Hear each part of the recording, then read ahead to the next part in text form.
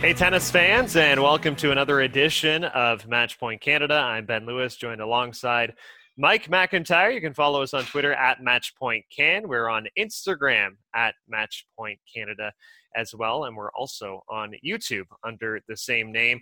Well, very special guest for this week's episode, one of the best Canadian tennis players of all time, former Wimbledon finalist. But before we get to that, all the news right now, Mike, revolving around Novak Djokovic and this Adria Tennis Tour exhibition series, which he scheduled, and now seeing a string of positive COVID-19 tests on the tour, including a positive test from the world number one and his wife.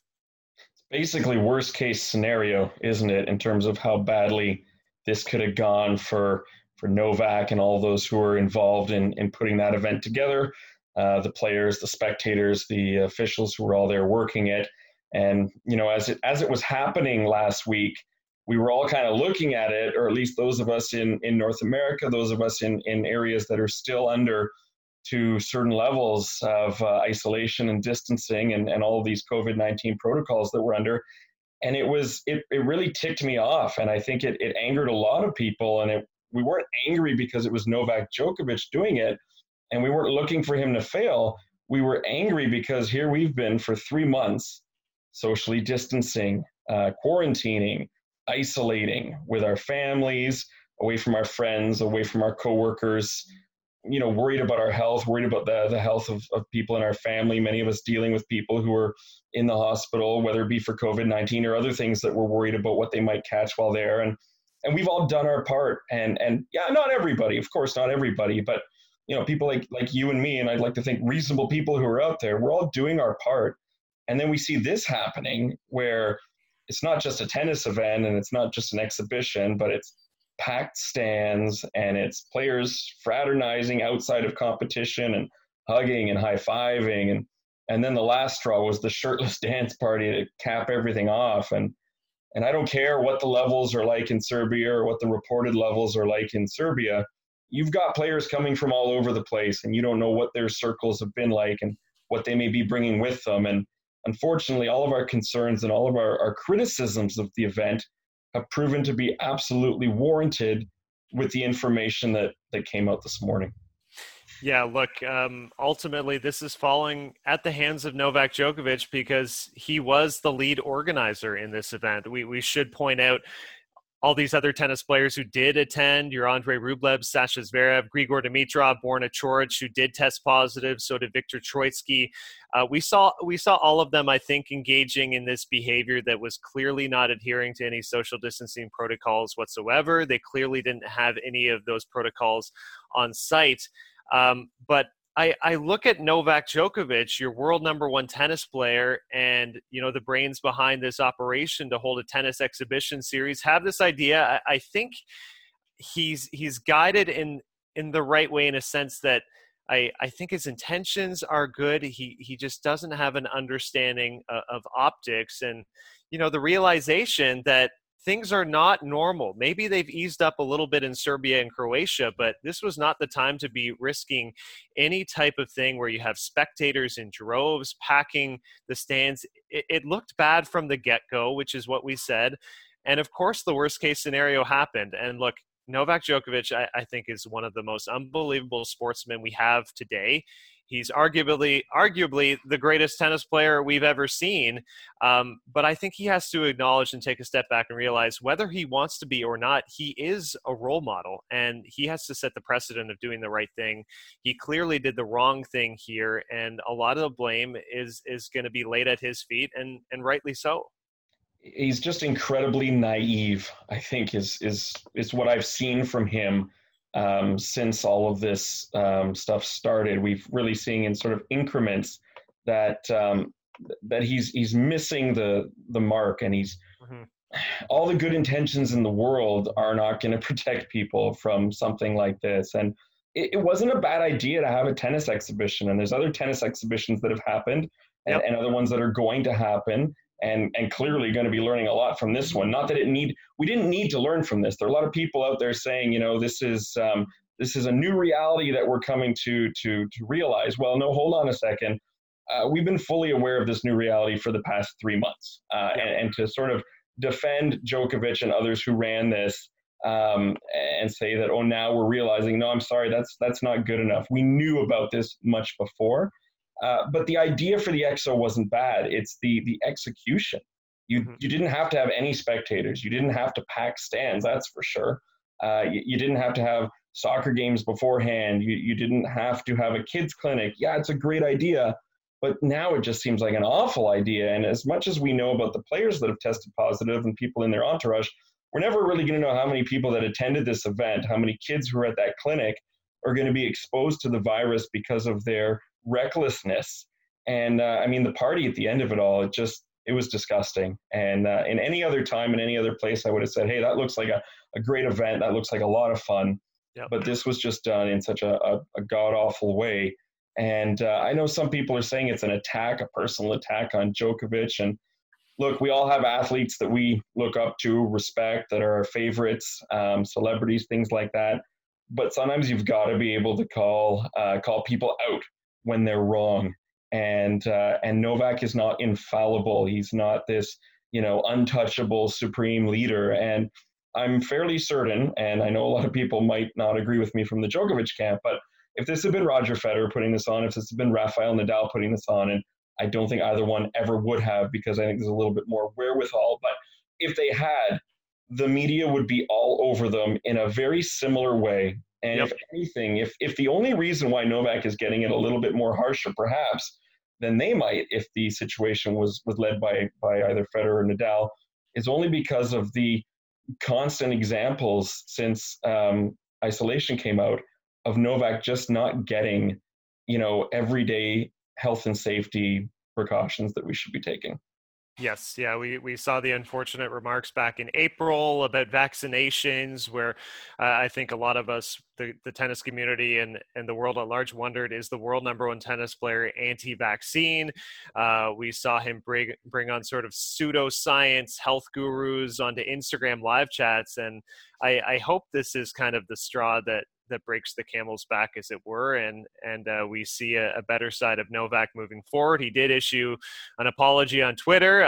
Just to read a portion of it, he said, "I'm so deeply sorry. Our tournament has caused harm. Everything the organizers and I did the past month, we did with a pure heart and sincere intentions. We believed we had met all the health protocols and the health of our region seemed in good condition to finally unite people for philanthropic reasons. We were wrong, and it was too soon. I can't express enough how sorry I am for this and every case of infection." And look, I really do hope Novak Djokovic has no ill effects from getting COVID-19. Same with all the athletes. I'm more so concerned about spectators who did attend. If you had older people in the audience, if they were exposed to the virus, those are the people who are really at risk. And before we move on from this topic, I do want to point out as well, they had sort of a little charity basketball game for fun. Denver Nuggets all-star Nikola Jokic was there in attendance. I think there is an image there of him hugging with Novak Djokovic. Jokic has also tested positive for COVID-19. So we're seeing the ramifications of not following these basic social distancing measures. And let's not, and I don't mean you and me, but just, tennis media and critics in general point all the fingers at Novak Djokovic. Yes, it was, his brainchild and he was the face of it, of course, but other people as well, the government officials for allowing it to happen, to other organizers behind the scenes. And all those players that went and attended, I mean, come on, they don't get a free pass either. They should have known better. If they were going to attend, they should have looked into what the precautions were going to be. And if I'm at an event like that and I think it's going to be properly handled, but then I noticed, wait a minute, we're hugging in soccer games. And well, I'm going to take a step back and say, hey, I'll see you on the tennis court, but I'm not going to be participating in all this other stuff. And, that might be a good segue to our guest today, speaking with Milos Raonic, because we did pointedly ask him his thoughts and impressions of what went on at this Adria Tennis Tour. And we'll in a moment get to that interview, but he said in no uncertain terms he would not have felt comfortable being there with those conditions in place. Yeah, and I did find it interesting that he did receive an invite to this event, which he'll explain to us. But overall, it was great touching base with Milos Raonic, because I feel like he is one of the more introverted analytical players that we do have on the ATP tour, and we acknowledge we haven't seen much from him on social media. So we feel very privileged, I think, to have had the opportunity to chat with him. And he gave us actually a lot of insight on what he's working on with his game and what he's expecting when the tour returns. Yeah, having Milos was a big one for the podcast because, we've been the official Tennis Canada podcast now for just over a year. And he's one of the few big Canadian players that we haven't yet had. And I think part of that stems from the fact that, as you mentioned, he's not super huge in terms of his social media presence. He doesn't do a ton of promotional stuff. And to me, he really just gives off that vibe that he's a hard worker, very focused, and, he's not getting distracted by things in the periphery. And that's totally understandable. But you knew it was a big one for us because we both wore collared shirts today and we both shaved. Yeah. Not that you can tell with me on any day, but for those who are going to watch this on Zoom perhaps later, the fresh face look from both us hosts here, we tried to clean up a little bit for our special guest today.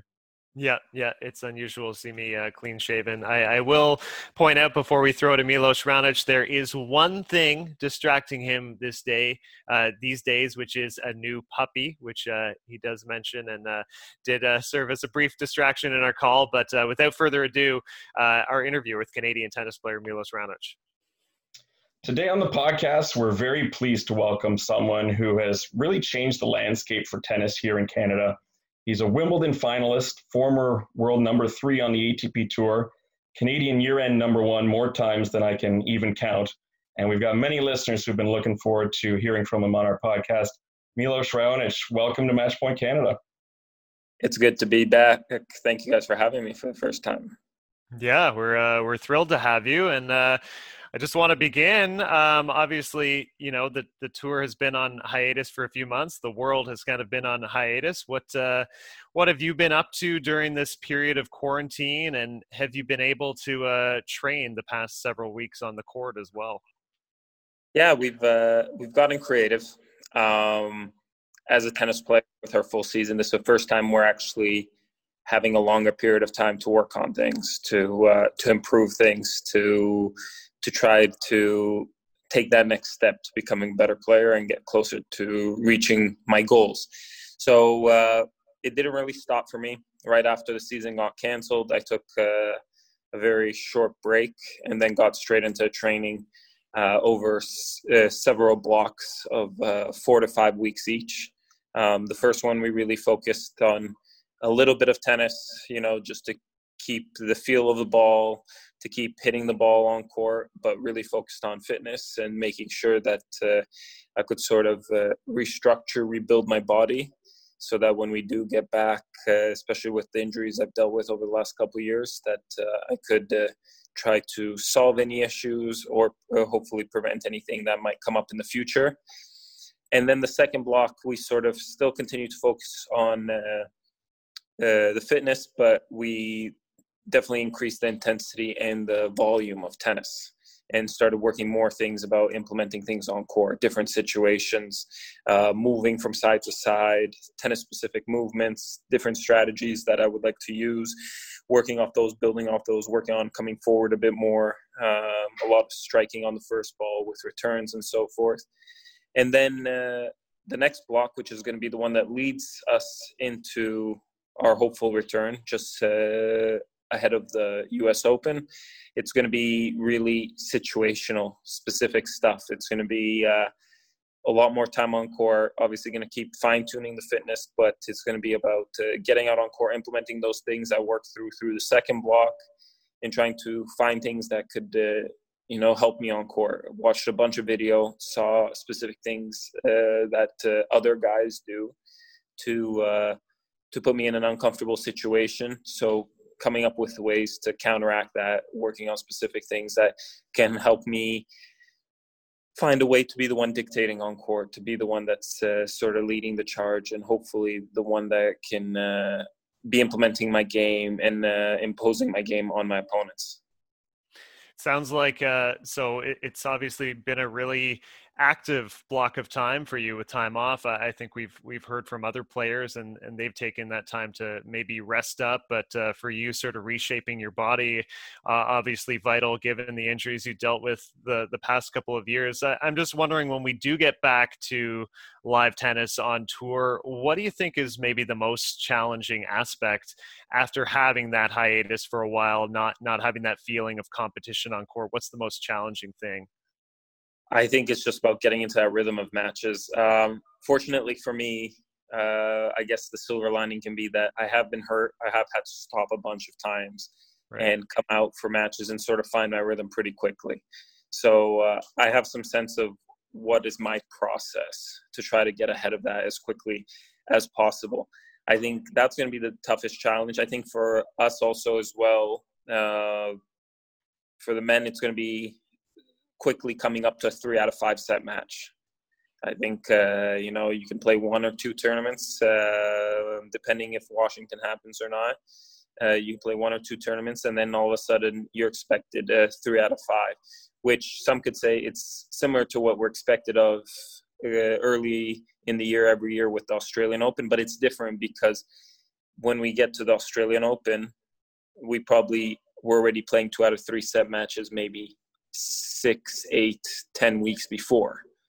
Whereas now, nobody's going to have played any 2 out of 3 set matches in a competitive atmosphere since probably something around the numbers of 16 to 20 weeks. So I think that's going to take a little bit from guys and getting back into it. So I think that guys and girls are going to try to go around, play different exhibitions, try to simulate that as much as possible to give themselves the best opportunity possible to be as ready as quickly as possible. But it's going to be hard to create that kind of real simulation, like playing for points, playing for ranking spots, playing for big trophies right away. And I think it's also going to be an opportunity for people to see how each player might have used this differently this period of time, who used it to work on things, who used it to recover. I think players will sort of get into their game at different paces, and then it's going to be a good opportunity to try to take advantage of that and be extremely ready to get ahead and try to start off strong, because from what I understand, there won't be much tennis till then. I think the schedule is going to stay that they want the full off season and so forth. And it's, for the men's side, it's going to be 3 Master Series and 2 Grand Slams within an 8-week gap.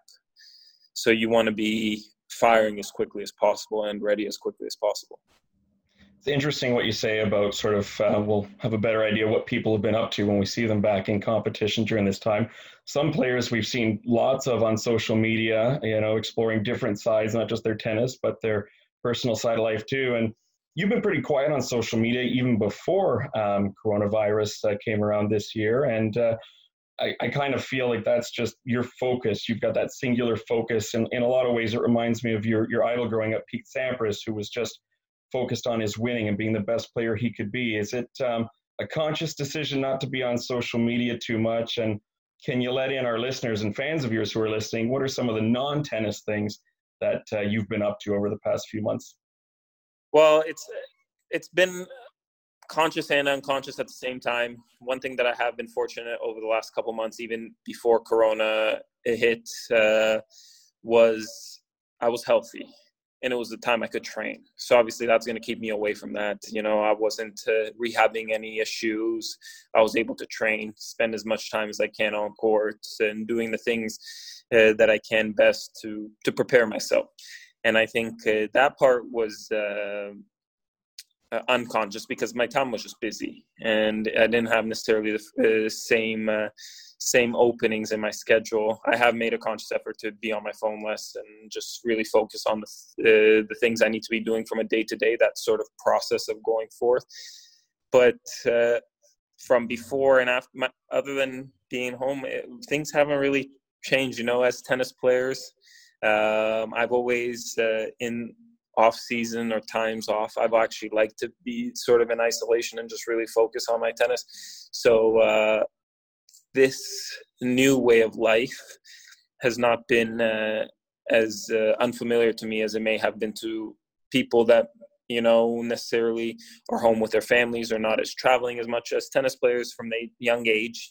You get on the road and you end up spending a lot of time in a hotel room because you're trying to preserve your energy for your matches and this kind of thing. But I have to say the one biggest change for me over this last period of time has been getting a puppy. That's been a pleasant welcome, and it's been great, and I'm very happy about that. That does take up a lot of time, a lot of 5 a.m. wake-ups, a lot of 11 o'clock bathroom calls, but it's been a lot of fun, and it's added a whole other context through this last few months. Wait till you have kids one day. That'll be even another level of lifestyle change, but that sounds really cool. Here in Canada, and because we're the Tennis Canada podcast, we're obviously going through a time period that some are already calling the golden age of Canadian tennis, which is maybe a little premature, but at the same point, there's reason for that optimism. We've got a single slam winner now in Bianca, and yourself along with Dennis and Felix giving us 3 guys who, when healthy, are top 20 players on the ATP Tour. You were really the one that first came along, though, and gave us that legit threat in men's singles here in Canada and raised the profile of the sport here in our country. Is that something that gives you satisfaction, how you've impacted the sport here in Canada? It's something I take a lot of pride in. It's something that I never directly gave it much thought. I sort of felt like, hey, I keep going along my path. I keep putting in the hard work. I want to be the best player I can be each and every day, make sure that I'm getting better and go out there and try to get as close as I can and hopefully achieve my goals. And it felt sort of a repercussion, a positive one. And to see, from when I broke through to where we are now, it's a great honor for me to have, with the Canadians, the young Canadians doing so well, that sort of maybe not right away the next generation, but the generation right after, that it really, struck gold with Dennis, Felix, Bianca, to see that. And then you still have myself, Vasek, doing well, and these kind of things. It's a great honor to be a part of that, and that means a lot to me. And it was never a conscious effort, but it's nice to see sort of what it has become. And I'm equally, or if not more so, excited to see what it is going to become in the future. And I think the next waves, and also with these younger players growing up and filling out and fulfilling their promise, I think all those kind of things are only going to be, on an upward trend. And it's a very exciting time, I think, for myself and for everybody. Since you mentioned Vasek, we should give him a nice shout out because he did also turn 30 today. So happy birthday to Vasek Pospisil. I don't know if you had a chance to send him a message, but I'm sure he's enjoying his day. I also wanted to just get back to the schedule, as you mentioned, just playing that block of tournaments in an 8-week span. We have the U.S. Open on the schedule. We have Roland Garros, Western and Southern Open, City Open, all of this beginning in August. What are your thoughts on everything, just, I guess, being that condensed? And do you have any concerns or trepidations about going, in terms of your health and what's been going on? I think it's hard to have a clear plan at this point. Obviously, if I can, I want to start playing as early as possible, in the sense of I would love to play in Washington if possible, if that event is going to happen, and follow through and then lead off with the Cincinnati US Open and be there for all the events. And then I think you have to make the decisions as you see how it plays out for you, physically, mentally, how many matches you're playing. All these kind of things, it's new territory. It's hard to have a clear and concise plan, and then you adjust from there. Obviously, for me, historically wise, and just the way I've always scheduled things, it's hardcourt is going to be the greatest opportunity and a big part of my focus. So I will want to compete in all those events that are going to be on hard right away at the beginning, and then sort of see where I am. First of all, how many matches I've played, when the U.S. Open is finishing for me, and where I'm at before we start up in Madrid, Rome, and French Open. I haven't played on clay the last few years just because of physical issues. Now, speaking with my team, all those things have calmed down and have been under control for quite some time. And I feel like it's something that I'm going to participate in this year. And the question is, going from not playing for 2 years, and obviously by the time that gets around, it'll be a full 3-year calendar since not playing on clay. Do you do 4 weeks straight on it? Obviously, in 4 very tough weeks, because the one thing that will be nice about going from Cincinnati to the U.S. Open, there won't be any travel in between.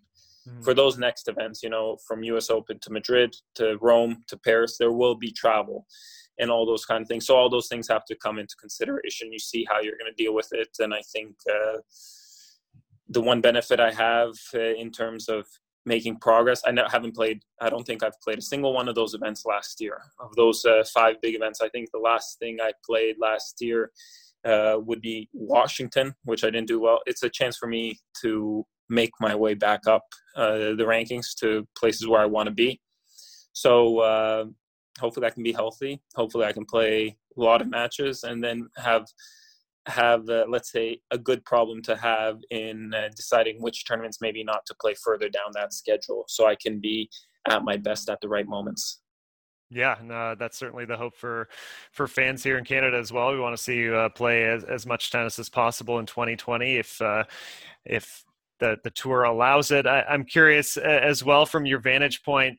You've played in packed stadiums, you've played on the biggest stages in the world, and it's obviously going to be a completely different feeling playing likely without spectators. How weird do you think that's going to feel? Do you think it will affect certain players more than others, or will it be fine? I think where it'll have the most effect, I don't know if it'll be early on in matches, but I think it's especially at Grand Slams when you have those matches, you're down 2 sets to love.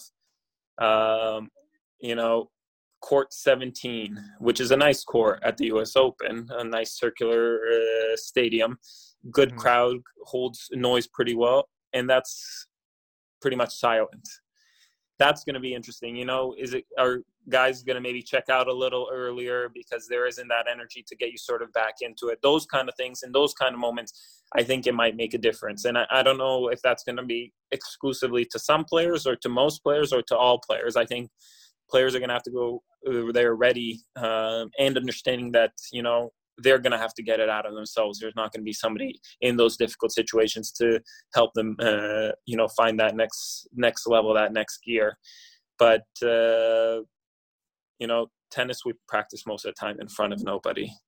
We know how it is, to play those practice points and all those kind of things. And to be able to have a crowd would be a great thing. But the way the world is right now, it would be naive to ask for that, I think. And I think it's the right situation, and players are going to have to adapt. And, we're used to going from tournament to tournament, changing condition, changing courts, changing tennis balls, all these kind of things that when you get to a new tournament, you have to adjust. This is going to be another one of those steps. And I think tennis players, compared to a lot of athletes, since our conditions are always varying and changing, we can adjust, and I think we'll have to, and you'll see a bunch of players, and then it's something that you'll grow into, and it won't be, I think, as much of a distraction or outside force through the weeks if we continue to play with no fans. Now, there might be some players, obviously, that choose not to go to the U.S. Open if they're either not comfortable putting themselves into that setting right now, or perhaps they want to stay and train in Europe for that clay court swing that you were referring to. That would be a good opportunity for a lot of people to maybe get that first slam without as many competitors in there at that same level, perhaps. Your career's come at an interesting time, considering you've had to contend with the big three all the way through. Now they're in their mid-30s, late 30s with Roger, and they're still the top presence in the men's game. And then you've also got a lot of young talent coming up that has emerged.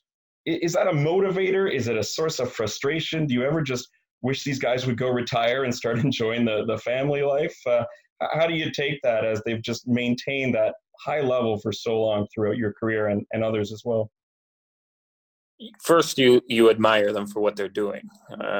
You not only are looking at some of the greatest tennis players, but you're looking at the greatest sportsmen in the world that you're competing with and that you're really trying to get the best of. And it forces you to get even better levels out of yourself. And it forced, obviously, the three of them to reach new levels amongst themselves as well. And who knows what the level of tennis would be if it wasn't for those guys. Would it be higher, lower? It's hard to say, but definitely they have pushed new barriers. They have created a certain standard of tennis that everybody's trying to, live up to and provide and be able to play with on court. But for me, it's an honor to be during this period of time, and the fact that they're still out there and doing it also is very inspiring and motivating. I work very hard. I'm very assured in that, and that gives me my confidence. And hopefully I can be playing at a high level for a long time throughout my career. And, I just take care of the things that I have control of, between the current generation that's been dominant amongst those big three, and then younger players coming up. That's out of my purview. I just really focus on what I can do to get the best level out of myself, and then let the pieces fall where they may, and just go out there, give it my best, and try to be the best player I can each and every week. Yeah, well said. What's your personal comfort level ahead of heading to New York City, just in terms of where coronavirus is right now? I know even when I go out just for a short trip to Canadian Tire, I feel kind of paranoid, and that's how much I've been in my bubble here at home really over the last 3 months. How do you think you're going to feel as you travel there, there aren't any fans, of course, but still with other players and their small entourages with them. How do you personally feel from that medical sort of side of things right now? It's hard to really have a perspective. I think my whole stance on this was where we are 2 months plus ahead of the U.S. Open, when the U.S. Open was looking to make any decisions. I felt that would be at a point that's maybe too early on to call something off. In that sense, we don't know, from where the world was 4 months ago to where it is now to where it's going to be in 3 months. We have some ideas. We don't have a very clear understanding of it. But what I do understand is things will change. They could change for the better or worse. Hopefully they are for the better. And that we could be, feeling more comfortable about it. Obviously, there will be precautions made. I know the setting that the U.S. Open has presented to the players and the rules and sort of how to go about things. Some players are uncomfortable with. I think a lot of top players are the most thing that they're most uncomfortable with is going to be the minimized teams around them. Being used to having myself personally, a tennis coach and a physio with me there, at least to have to, when you go out to play 3 out of 5 sets, you're choosing either your tennis or your health, and that's a hard decision to make. So that's the toughest decision. But health-wise, I'll always be wearing a mask. I won't be leaving my room unless I need to. I'll practice with another player, which, by the way, I've currently been doing to be able to practice.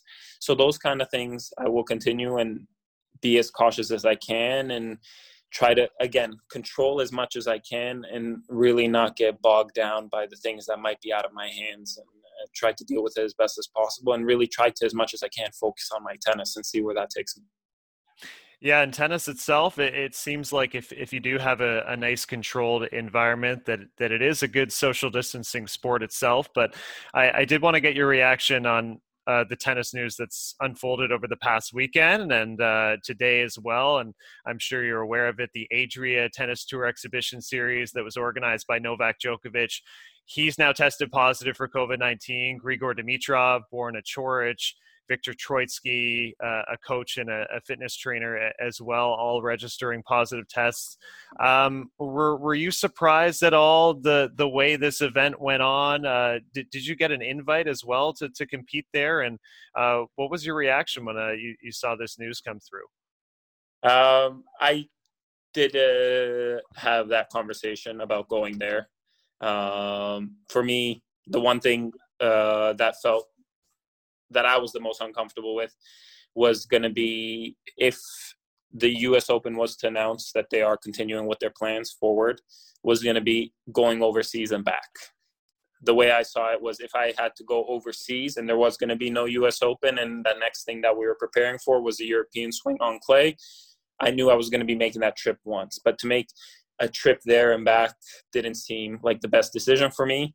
And also where I was at this point, without having the opportunity to prepare for clay court events, just with the adequate amount of time, that didn't seem the right decision for me. I was a little bit surprised at the Belgrade event to see how packed the stadium was. From what I understood, it was going to be less. And that kind of took me by surprise. Also, the promotional events leading up to the matches took me by surprise between the soccer event and the basketball game. Those I don't know if I would have necessarily felt comfortable participating in personally. As far as tennis matches go, and playing a tennis match across from one opponent, mind you, assuming that testing is done before matches, I would have comfort in that. I would have knowing that I was negative, my opponent was negative. Hopefully, if you are providing line judges and ball kids, there are precautions being taken on them, either through them wearing protective equipment or them also being tested, and then minimal contact. Those are some things that I could wrap my head around, and I could see myself competing under those conditions. But it's very unfortunate, with Grigor, Borna, Victor, Novak, all those guys testing positive. Also, their families around them, their team. I hope it doesn't have any long-term adverse effects. I hope that they can all recover quickly and it doesn't really affect them in any way in the short term and in the long term. I'm not necessarily too denounced on what exactly it does to your body over the long term and what kind of changes it might make. But I just think that it went a little bit too far to a point that would have been outside of my comfort. And I hope that they can turn that around for themselves personally. And I hope that also it's not going to have this kind of effect on the crowd. I think that would sort of be the toughest thing for a player to take on, is that they put together an event and then it sort of ripples on and has a longer term effect on many people, not just the ones that they're closest with. Yeah, we certainly hope all the players get healthy again and recover quickly. I'm also curious, do you think this might serve as any kind of setback within the ATP schedule at all? I'm not sure if that'll be an internal discussion, but do you think things will still be safe going forward despite these positive tests?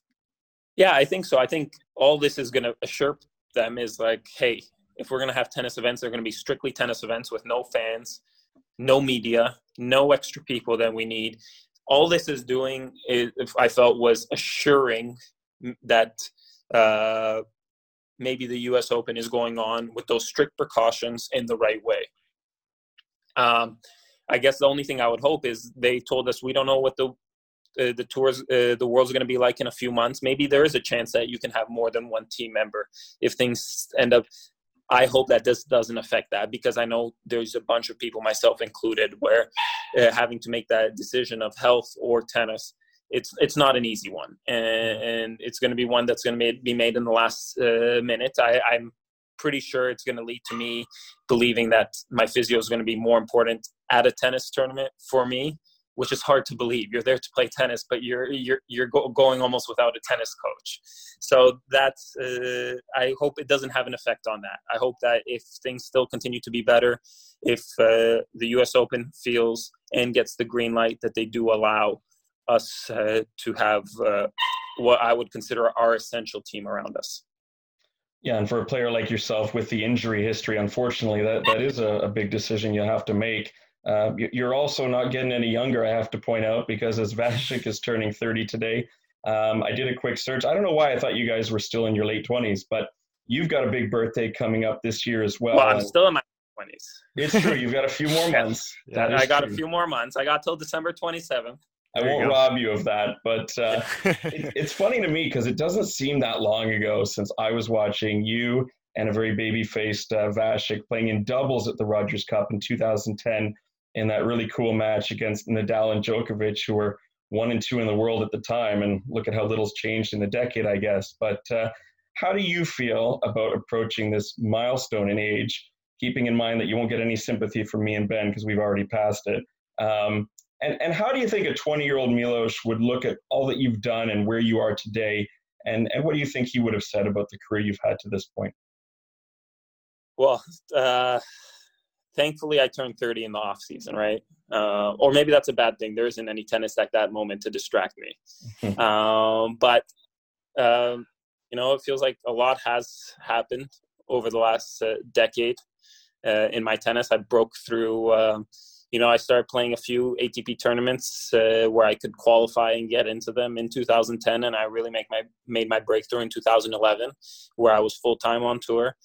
And it doesn't feel like it's that long ago. It doesn't feel like it's been 10 years. And that's a good and a bad thing. I think it keeps you motivated, it keeps you excited, and it's something I love incredibly to do. And it makes me completely euphoric that I have the chance to compete and go out to tournaments healthy and try to find a new level and get better. That really does a lot for me personally. And a young Milos would, probably would have signed over a lot of things if you could have promised him the career that I've had so far. But current Milos feels like he has a longer ways to go and a lot more to achieve and a lot more things he wants to do. So I wish I had maybe some of that more young positivity of the younger Milos nowadays. It would probably do me some good. You sound like you got a good grasp of the situation. I've got a big one coming up this summer too, so you've still got lots of time. One last question, and then we'll let you get back to your training and your puppy there. But we read your quotes on the cancellation, or I should say postponement of the 2020 Rogers Cup. And if you could just expand a little on your favorite memories of that tournament from years past, maybe even from when you were younger as a kid. I'm sure you must have attended here in Toronto. What are your thoughts, and what will you miss the most this year of not having that event? For me, it's amongst the most important events in my schedule throughout a year that I look forward to, where I want to compete. And I think for it to not to be happening is incredibly saddening. But at the same time, I'm sure amongst what is going on in Canada, throughout Toronto, throughout the bigger cities, which mostly my family, my parents are keeping me aware of when I speak with them daily, it's the right decision. I'm happy that, it won't be 4 years till I get to compete in Toronto again. I'm happy it is being pushed back only to next year, and that the men will have a chance to be there.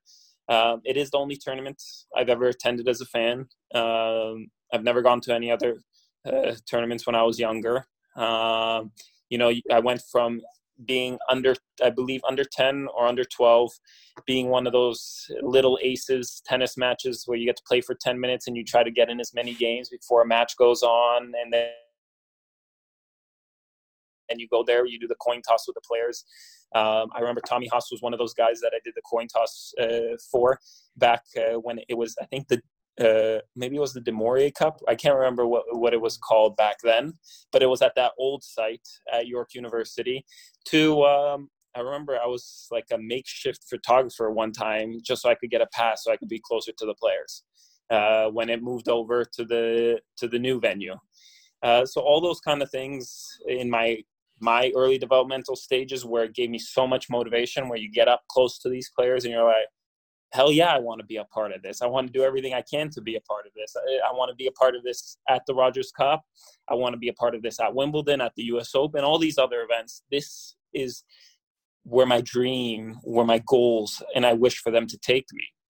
So those kind of feelings, having that and knowing that kind of satisfaction from the little kid inside you can't be fulfilled this year by going there to compete is tough. But it is the right decision. And it's also very endearing and positive that we get to come back to it in 2021. And, I'm sure the people will be hungry. The players will be hungry for tennis to be in Toronto, and I'm very excited for it, and I can't wait. And I hope that, there's going to be a normal standard of life back by that time, but also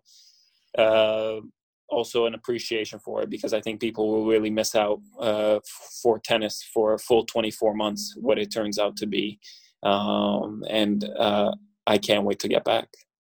Well, I'm sure so many of your Canadian fans can't wait to see you live again next summer. I know we'll be there and eagerly watching when things are back to normal. And we're also excited to see you back on tour when ATP play resumes. Milos, thanks so much for taking the time today. We really appreciate it. Thank you guys for having me. Yeah, thanks, Milos. And don't forget to get that haircut before you step back out onto the court. Well, I might have to do it myself. There you have it. Former world number 3, former Wimbledon finalist Milos Raonic on Matchpoint Canada. And I was so thrilled with how happy he seemed to chat with us, honestly. Yeah, well, probably, being isolated for so long with so few people there, it's just nice maybe to see maybe he misses the media after all this time. Maybe. Knows, right? I'm not sure about that. Maybe players, when we get back to actual tennis tournaments, players are going to be super friendly. Maybe we'll see like a Nick Kyrgios who just can't wait to see the press. I would love that. Yeah, I would love that. He was in a very upbeat mood, and I don't know about you, but what struck me the most from that conversation was just how prepared he seems to be for when tennis does resume. The detail he went into on that first question that you asked him about his preparations, about how he's had phase 1 and phase 2, and then it's going to come phase 3 where he's focused on, match specifics and focused on how other players might take advantage of his perceived weaknesses and things like that. He's got a heck of a plan. And I think he's going to be a big time threat at the Open, regardless of how big, or how many players end up going to this from the top part of the ATP Tour. Yeah, absolutely. You think about kind of getting back into match rhythm, which you mentioned is one of the hardest things to do as you are returning from tour, say from a hiatus from playing, or in this case where everybody's been off from a pandemic. How hard is it for guys on the other side facing some 135-mile-an-hour Milos bombs from that serve? I think he is going to be one of these serious threats, and it's very clear with his team that they had a plan in place once the tour hit the hiatus that we're not stopping, we're not taking a break. We're going to use this time productively to get our body in the best shape it can be. Then we work on different aspects of the tennis game. And look, before the tour paused, I thought Raonic was playing excellent tennis. You look at the Australian Open he had earlier this year, getting to the quarterfinals. And of course, Novak Djokovic, finally the wall there, which was pretty unbreakable, of course, falling to Djokovic is no shame there. But you look at some of his wins as he built up his week there, like cruising past Stefanos Tsitsipas in 3 sets comfortably, like really, really good quality wins. It felt like he was really building momentum. And one thing Raonic has said in the past is he's always struggled with the full calendar season because he hasn't had time for training blocks. More of the time when he does have time off is just, can I feel healthy again to play? Now he has extra time, make sure he's feeling healthy, then work on different aspects of his game and training those aspects. As you said, I think he's going to be a really strong threat when we're back. I've said this for, the past year plus, which is when he's healthy, to me, he is still a top 10 guy. And I know there's going to be people that don't see it that way, and that's fine. But when he is fit and there aren't things that are, and we haven't seen that Milos for an extended period of time for quite a while. In fact, he said last year, all of 2019, he never quite felt right. But when he is healthy and you look at the top 10 rankings, I put him in there in that 7 to 10 range, no problem. And so he says he's healthy. He looks great. When he hits the US Open, not a guy anyone's going to want to face. Hopefully he gets a draw that's somewhat favorable to him. But for someone who's never really gone deep at that slam, never made the quarters or deeper at the US Open, which is kind of amazing because the surface is great for him. But as you mentioned, by that time of the season, he's often just not able to keep it all together for all those best of fives. Coming in refreshed, coming in where this is the second slam of the year and without months of play, I put him as one of those guys that can definitely benefit. And I'd put him as if you want to call it a dark horse, I guess, I'd put him as a guy to certainly watch this year. Yeah, if I'm thinking back to like a full calendar year where you felt like Milos Raonic was healthy throughout, you probably have to go back to 2016, which is, of course, the year he got to world number 3 and got to that Wimbledon final and had that great result at the end of year tournament as well. And he understands the strengths and weaknesses to his game. You know, he's been off the clay for a few years now, so that's obviously something he's going to have to evaluate with his team after a hard court swing. Is he healthy enough to play on the clay court surface? He gets that. Very interesting, though, if you only get one team member at the U.S. Open, someone who has been injury prone like Milos Raonic, do you choose the coach or do you choose physiotherapy? That's going to be a very tough decision. Yeah, as you mentioned, do you choose the tennis or do you choose the health aspect? And right. And that is definitely going to be tricky. One other thing about Milos that really strikes me is I don't feel like he's gotten enough respect, perhaps, from the tennis community and those who like to look at Canada in specific in terms of our tennis accomplishments. I know people are very high on Denis Shapovalov and Felix Auger-Aliassime, and on the women's side, Bianca Andreescu, and rightly so, those up-and-coming faces that we're going to have for many, many years to come, hopefully. But Milos has done so much for the sport, and when you think back to what it was like when he was starting his career, 2009, 2010, Canadian tennis was in a wholly different place. And we kind of forget almost, you got that recency bias, but it's just recently that Tennis Canada has really become a force on the world stage. And if it weren't for him, I mean, he's definitely got a lot of people excited about the sport over the years. And when you consider from 2010 to 2018, might have even been 2009 to 2018, he finished as the year-end number 1 in Canada all of those years for 9 straight years, which is quite a remarkable feat. And you could argue he might have done it last year too if he had just played in a few more tournaments. So yep. I don't think he's quite gotten the respect. I don't know if on some level that kind of irks him or propels him and motivates him. And if so, then that's a good thing if he can use it as a motivating factor to get back up there. Right now, I believe ranked just outside the top 30, maybe 31st, if memory recalls. But I think that we definitely owe a lot to him. In the same way it can be said, and I know there are people that will critique this, but there's a lot owed to Jeannie Bouchard for what she did in 2014 as well to really put Canada on the map in terms of what we can do in singles competition. Yeah, definitely. And you alluded to doubles partner from years ago at Rogers Cup, Vasek Pospisil, and we're saying a happy 30th birthday to Vasek as well. And Milos Raonic, of course, turning 30 later in the year in December.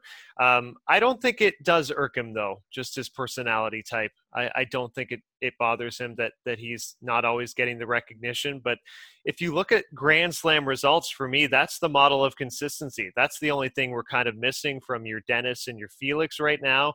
And Milos is so reliable when he is healthy to make pretty deep runs at Grand Slams. It's kind of an outlier that it hasn't happened at the at the U.S. Open rather. So this might just be the perfect time for him to make a run. Yeah, and I mean, there's still time for him and for Vasek. 30 is not what it used to be. And you and I talked about this earlier today when we were chatting about the episode here is, 30 doesn't mean anything anymore.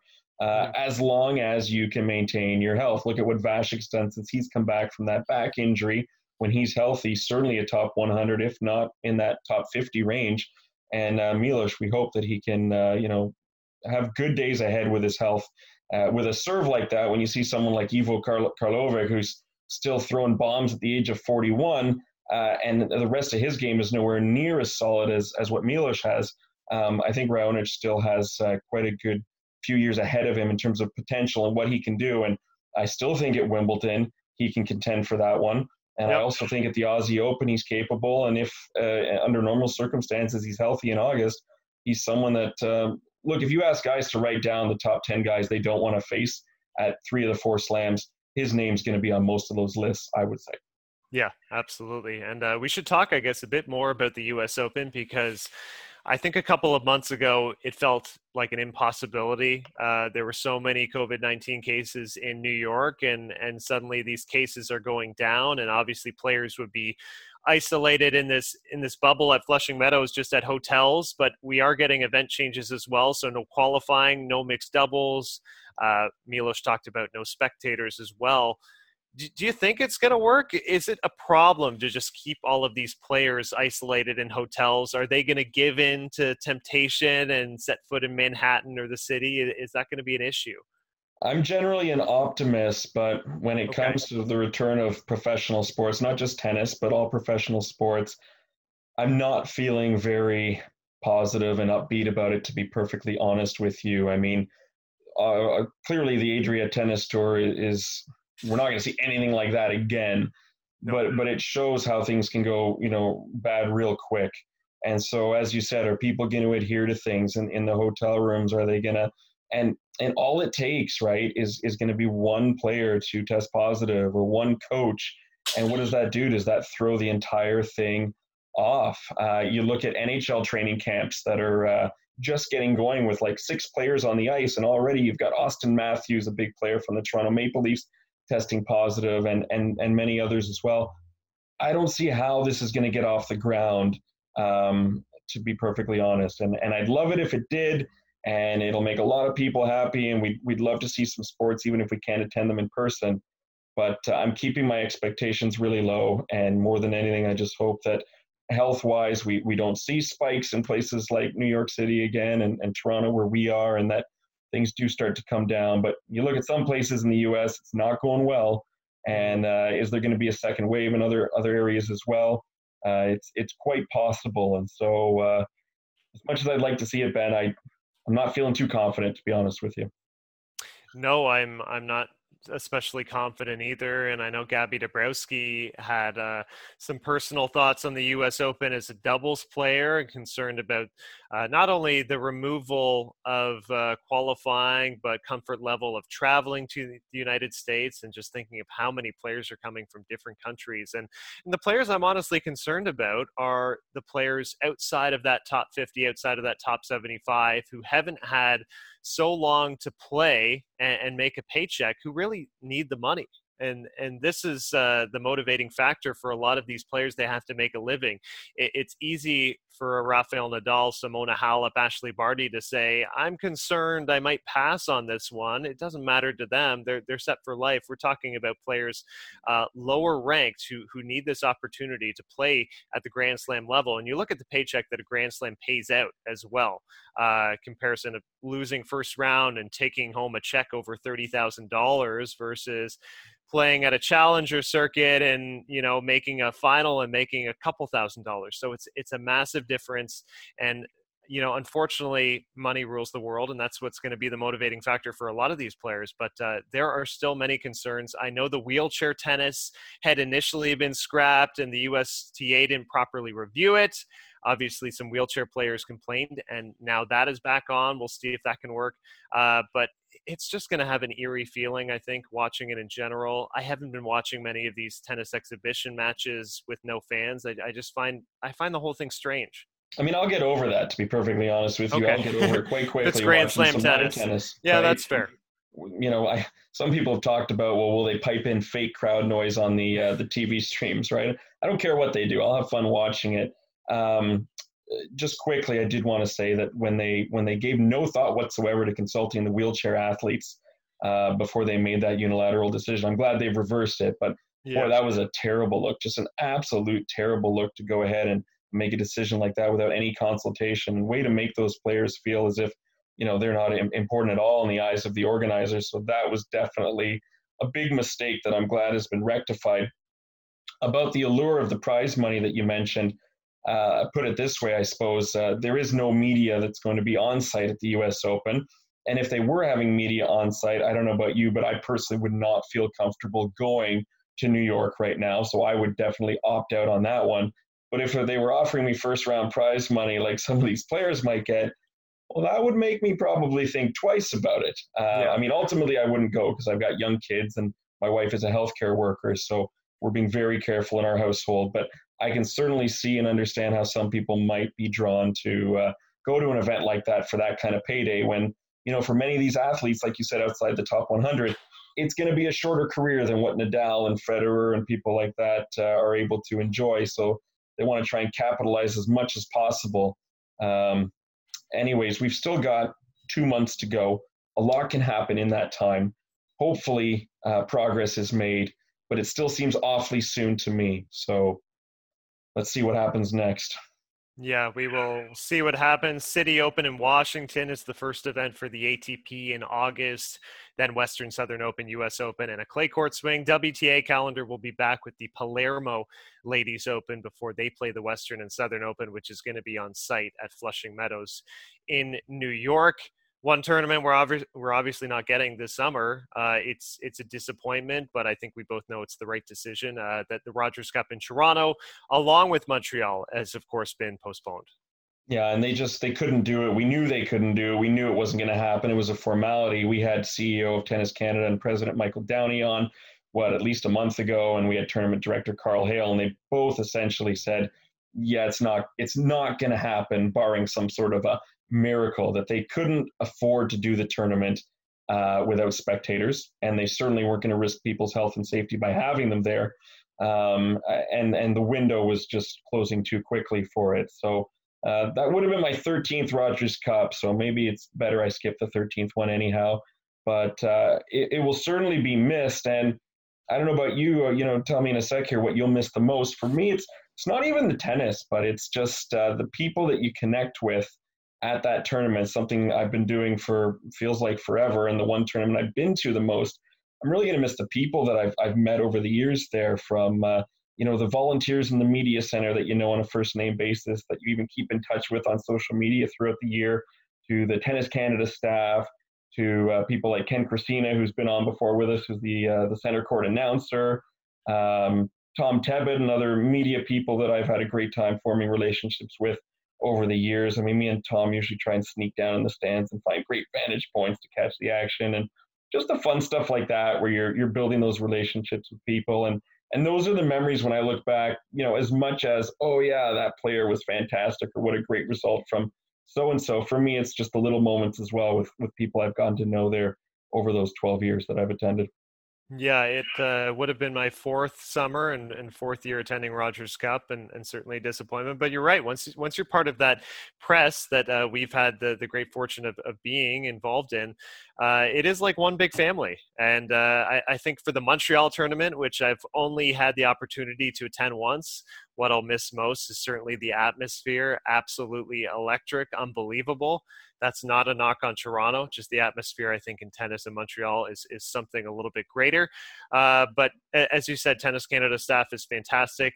Also, I love being on site in Toronto, perusing around the side courts. I caught a great glimpse of Bianca Andreescu. This was before she actually played her Jeannie Bouchard match, her opening round match last year. Of course, she went on to win the tournament, but just being, about 20 feet away, seeing her practice and thinking, oh, she looks healthy. She is hammering this forehand and getting this great footage.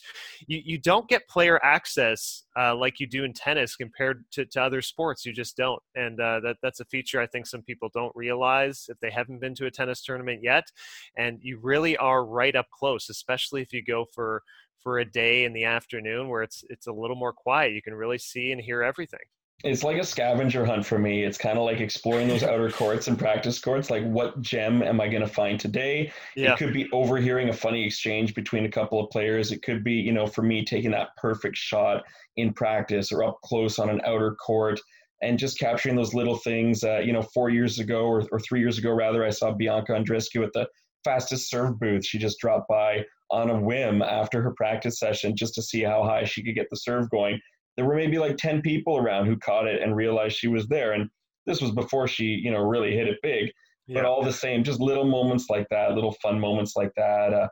Daniel Nestor once in practice who said to his partner, okay, this is match point, Wimbledon finals, winner take all here. And then he threw his racket in the air and celebrated as if it was a Grand Slam moment for him after winning that point. So all those kind of things. And as you said, that's the fun of going to a big event like that. It's not necessarily about center court, although there's some great stuff that happens there too. But it's around the grounds and just, using your intuition, because you never know where it's going to happen, something special, something that you won't read about in the paper or see on the TV. And I will miss that hunting around the grounds this year. But it's going to make it that much sweeter in 2021 when the men return to Toronto and the women will be in Montreal. Yeah, it will be a thrill to get back to the tournament for 2021. I can't wait for that. And I'm excited to see tennis again if we get it, but I will still hold my reservations whether it's possible. But so great to catch up with Milos Raonic this week, who really gave us detailed insight. He was in a great mood. And as we covered, I think he's going to be a great threat when he is back on court. You've been listening to Matchpoint Canada. We will talk to you next time.